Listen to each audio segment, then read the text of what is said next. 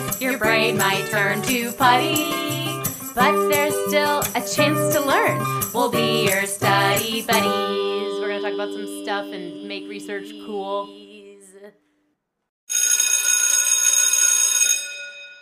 Go for it. Go. Dive in. Good morning and welcome back to another episode of Study Buddies, the podcast where we bring you the latest in science and psychology. And sometimes more. More like today. Today we got a little buffer-sode for you. But before we do that, let's introduce ourselves. My name is Paula Sanchez-Abreu. And my name is Taylor Collins. And today we are bringing you a buffer-sode because it's holiday season. We thought we would take it easy, and you guys should take it easy too, especially as we're coming to the close of this very crazy 2020 year. Yeah, it's the last episode of 2020, and who knows how it's gonna go because what a crazy year we've had. So we're gonna take it easy, and we came up with some, just round up the podcast for the year to launch into the new year, questions for ourselves to ask each other. So we're gonna do that. One of the first things we wanted to ask each other, Paula, I'm wondering, what is the favorite fact that you learned or piece of data that you took away that really has stuck with you that we covered? I mean, we've been doing this since April and releasing since June, so it's a lot of ground. Yeah. So my favorite piece of data that we took away was from the pizza study. I just think that it's so wild that in this study, women were significantly more likely to report feeling as if they overate or felt rushed when eating in the company of men. And the evidence that women perceive themselves to eat more in the company of men, even though they didn't, found that to be totally crazy. I feel like I identified with that. And I love identifying with a piece of data. I like feeling like the data is reflecting something that I have felt, but I haven't been able to name. And I definitely feel like that piece of data does that. Oh, I like that too. I also like it when data brings something to awareness. Yeah. That you were not aware of before. And I think for me, that piece of data you mentioned was more like that. I would have never thought about how much I ate in the company of men. Yeah.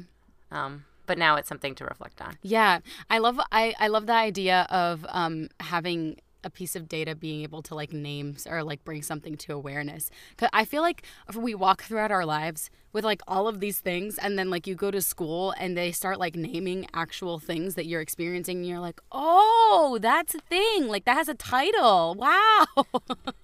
And it's such a so exciting. It's such a good feeling. It makes you feel so seen. So that piece of data, the pizza study, made me feel seen. Aw. I know. What about you? What was your favorite piece of data that you took away? Probably made you feel seen and hungry. Yes. But my favorite piece of data was about how scary movie watchers were more likely to be prepared for the apocalypse. Yes, that makes mentally, sense. Socially, have worked out the scenarios. I mean, there's really not that much behind that outside of I just think it's really cool that someone who is more likely to watch a scary movie would be more likely to be prepared for something. Yeah, I mean, it bodes well for you. Yeah, it's true. Well, it's funny because I'm wondering if I'm getting less prepared progressively because I used to watch way more scary movies and now I've been watching less. Now once you're in the field of social work and you do therapy and you hear traumas all the time, you don't really want You're really my heavy. life is scary. Ooh, I don't need any more. Right. I watch the Great British Baking Show now. It's very PG. But I mean, sometimes I still delve into them, the psychological thrillers. But I feel like it's really cool how personality characteristics that might make you more likely to do that can serve you or give you a disservice. I don't know. I wonder if people who watch more comedies are funnier. Yeah, I mean, maybe, I don't know. There's a lot of middle America that watches comedies that, you never hear of them. It's very true. That is super interesting. Okay. Now, one thing that I want to ask you is, what was your favorite thing that you learned from all the science that we looked at and then applied to your life, at least in the past several months? Yeah. So the biggest thing for me was when we were actually doing the study on the 4 horsemen of the divorce apocalypse. and talking about DPA, this diffuse physiological arousal, and how it takes our bodies like 20 minutes to really calm down from that. Yeah.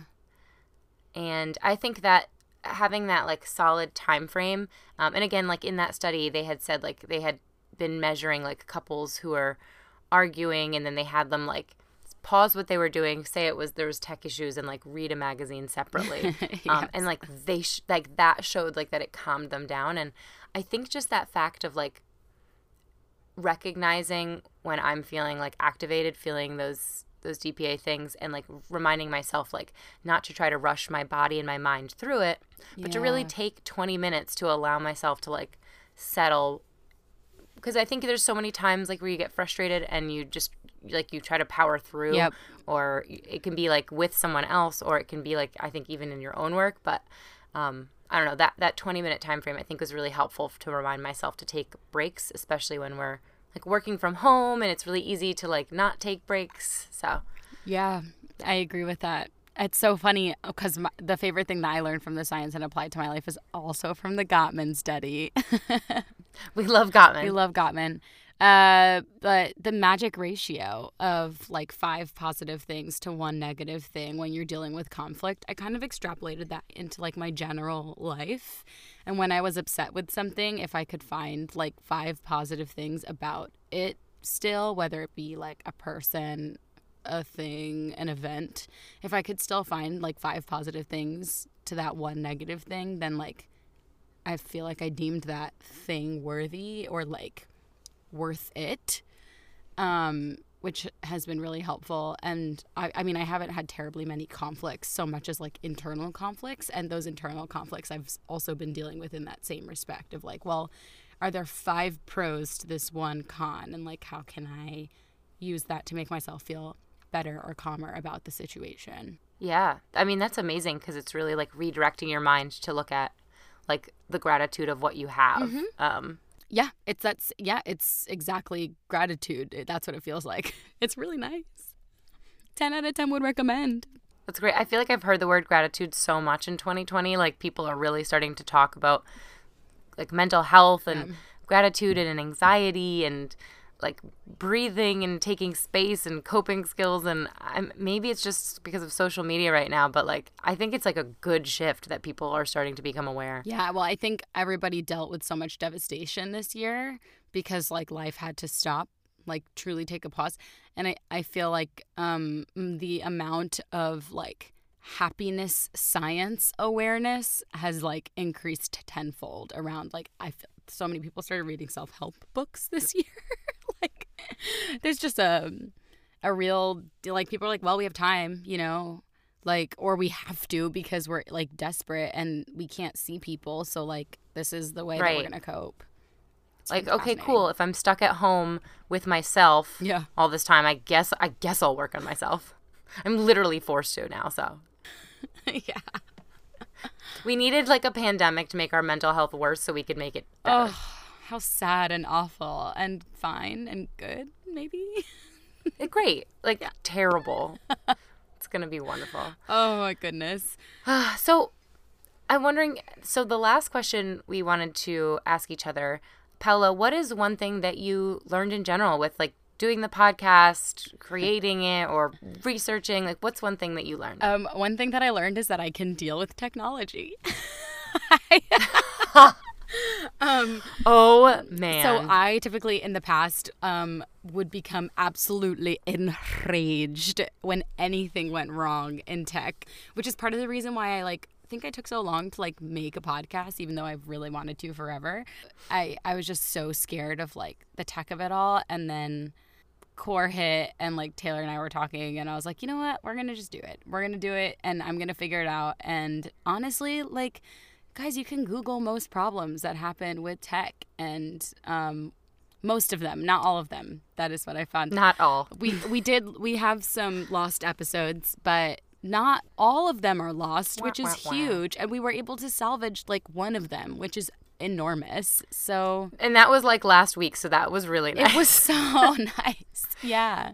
Sometimes we'll be recording, something will shut off right in the middle, we'll lose the recordings or the files will be, and then we're like, oh no. Yeah. But But we're learning. and I just used the Googles and it was fine, and I didn't need to like ask somebody else and have them get really invested in solving the problem, me getting frustrated that they were so invested in this problem that isn't theirs, and it was just it was just very nice, and I'm grateful to know that I can deal with technology. What about you? What's one thing you learned? That's huge. Okay, well, I have two things. Mm-hmm. So my first one is that, so Paula edits most of our episodes, but she has brought this to my awareness and her awareness, and we are working on it. But the amount of times that we say and like, Yeah. there are so many times where we're going through a sentence and there could be dead space as we're thinking, and it would sound so much better, but instead we'll fill it with like just like that. So Yep. I'm working on not trying not to say or like. I almost feel like I need like a rubber band that snaps on me every time I say it, like some sort of like system that shocks me. You can. It's funny because I would be like, "Oh, well, you can just edit the podcast, and that'll be enough of a rubber band." But then I realized that I was just editing like one of our next episodes or something, and I realized that I also like. There's some moments where you just gotta let like 17 ums out in one sentence, and then you'll get through it. You know, it's okay. In case you're wondering, like, you're like, wow, they're so eloquent. No, I edit out all of our ums, if not, like most of the ums. I don't know how she does it. And it's something we both want to work on because I think part of it is like we want to grow as public speakers and just grow in like how we present ourselves as people, and filling empty gaps with I don't know if you've ever heard someone speak and been frustrated by the amount they say Yes. But once you start to recognize it within your own voice, you're like, I need to fix this ASAP. Yeah, it's a really fascinating thing. What's the second thing you learned? So the second thing I learned was a lot to do with Paula pushing me to grow as a person. Wow. And it's like, this is still probably something I learned, but something I'm still working on every day. And that's not to be a perfectionist. Like, yeah. Trying not to do something perfectly, because she knows I'll go through like a study like with a like fine-tooth comb and make sure like something makes sense, or I'll be nervous about how like I said something and it'll be awkward. And when we were first releasing, we didn't, we were learning and we were practicing, and our format has changed, and we've only been doing this for 6 months that we've been releasing. Yeah. But within that time, I think we've really grown, and we wouldn't have done that if Paolo didn't push me to just be like, all right, we're just going to put something out. We're just going to release it. We're just going to do it. Yeah. Taylor kept trying to move our release date, and I was like, well, no, it's never going to be perfect. Like, we just have to do it, I was like, and then we're it'll get not better. ready. And she's like, we're talking about things that are relevant to the times right now. We can't release this 3 months from now. It's like, you're right. So I think that was a huge thing, and I've learned that often that sense of like it needs to be right, that perfectionism stands in the way of the creation of something. It's like you get in this mindset of like, I'm scared that this won't be good and it'll be a representation of me, so I just won't do it at all because it's not going to be the way I want it. And that's so dumb. Like, I still feel that way all the time and it still gets in my way, but I think really learning that we can push back from that and grow and change and learn and create. I love the way that you framed that it's like, I can't put this out because it's going to be an imperfect representation of me. Like, that really resonates with me, because I think that I definitely have a habit of doing that with, like, there's things that I really, really want to do, but I don't feel like I am that thing that does that thing, like I'm not a writer, or I'm not this, or I'm not that. I just love the idea of like imperfect representation of ourselves, because I mean, I'm sure that I don't think that I am perfectly represented by myself in general, because everybody just misperceives me consistently. And I think that's the case with everyone. Like, everyone is always just like, something is always not interpreted like exactly as you want it to be, and that's just the way that it's going to be. They're only getting one side of it or one view of something and you're like, that's not complete. And also there's a flaw there. And let me just wipe it off before you see it. I want to polish it out and then it'll be me. This is reminding me, just for a short story. One time I went to church with Dave's family, and he comes from like a very, very evangelical Christian family. So it's a very different experience. And we were sitting there, and one of the guys that, he apparently is like always in church, and there was like a moment where I think they call them pastors. I'm not sure. All the churches are all different. But the pastor was like, does anybody want to like share anything that they've like learned in the past week about God?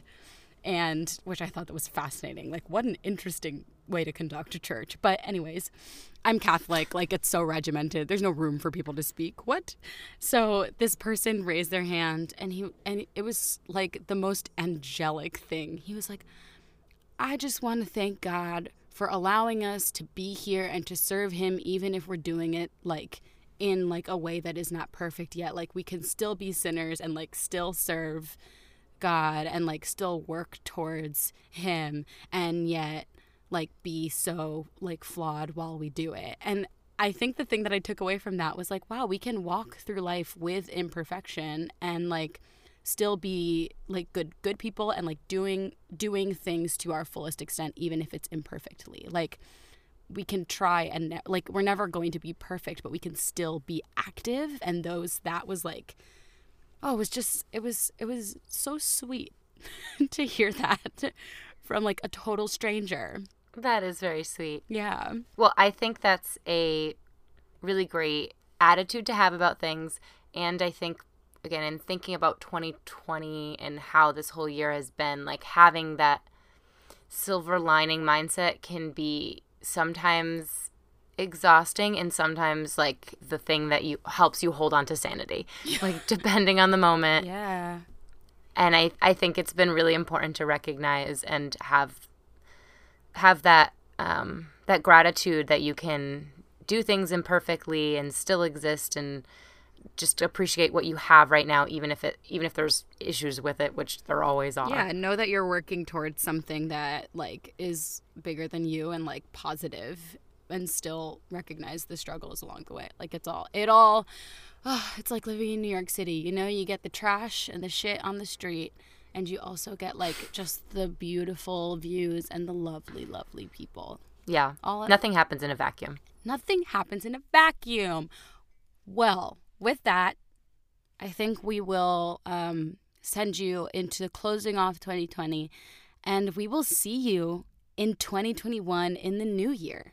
Yeah, have a happy new year. I hope you all enjoy your time, and do not make yourself a New Year's resolution. No New Year's resolution. 2021, we're flying by the seat of our pants. Yeah, we don't believe in New Year's resolutions. Nope. If you want to make a goal, set it whenever. It doesn't need to be a mark of a new year. So hell yeah. Just live your life. Live your life, study buddies. We will see you next year, the first Tuesday of next year, for another episode of Study Buddies. Happy New Year! Study Buddies was created by Paula Sanchez Abreu and Taylor Collins. Our graphic design was done by Monica Ray Summers Gonzalez, and our intro song was composed by singer-songwriter Caught in Between. You can follow Study Buddies on Instagram at studybuddies.com and email the show at studybuddies.podcast@gmail.com.